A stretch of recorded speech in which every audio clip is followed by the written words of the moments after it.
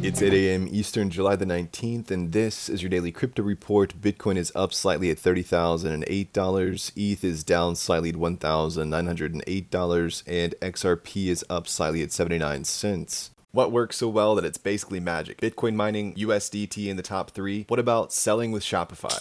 Shopify is the global commerce platform that helps you sell at every stage of your business. From launching your online shop to, did we just hit 1 million orders? Shopify is there to help you grow. From their all-in-one e-commerce platform to their in-person point-of-sale system. Wherever and whatever you're selling, turn browsers into buyers with the internet's best converting checkout, up to 36% better compared to other leading commerce platforms. Sell more with less effort thanks to their new AI solution, Shopify Magic. My favorite thing about Shopify is no matter how much you want to grow, they have the solutions you need to take control and level up your business. Shopify powers 10% of all e-commerce in the US and millions of other entrepreneurs across 175 countries. Plus, Shopify's award-winning help is there to support you every step of the way. Businesses that grow with Shopify. Sign up for a $1 per month trial period at shopify.com/DCR, all lowercase. Go to shopify.com/DCR to grow your business, no matter what stage you're at. Shopify.com/DCR.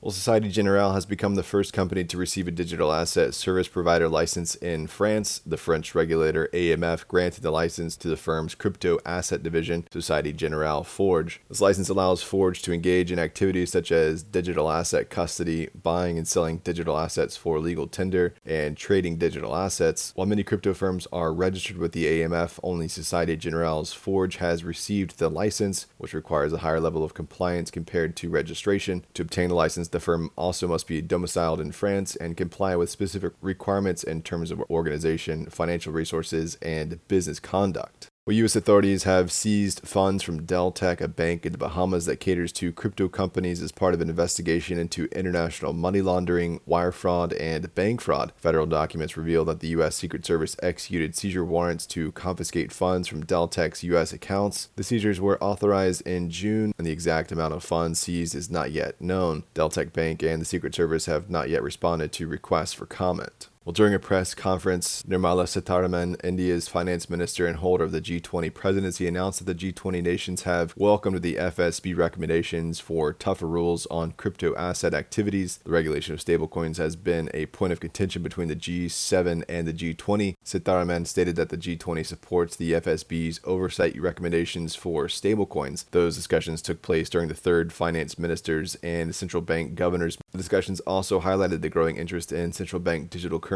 and their potential to facilitate cross-border transactions and payments. The G20 recognizes the need to further explore the CBDC agenda. One Ethereum wallet that received 61,000 ETH during the ICO recently transferred the entire amount to a wallet associated with Kraken after 8 years of dormancy. The tokens are currently valued at over 116 million. The wallet moved the tokens to another wallet before sending them to the Kraken-tagged wallet. The owner's identity remains unknown. It is uncommon for early participants to make such large movements, but this transfer is part of a trend of old wallets moving cryptos to exchanges this year. And finally, 2 Republican lawmakers, Representatives French Hill and Dusty Johnson, have criticized the SEC for its approach to regulating crypto. They suggest that the SEC's actions are strategically timed to overshadow and undermine efforts by Congress to create comprehensive legislation for the industry. Hill and Johnson argued that the SEC's regulatory approach through enforcement actions doesn't result in compliance and customer protection, but rather creates confusion. They also raised concerns about the timing of the SEC's lawsuits against crypto exchanges Binance and Coinbase, which coincided with related congressional activity. Well, that's all for us today. Visit us at dailycryptoreport.io for sources and links, and listen to us everywhere else you podcast under Daily Crypto Report.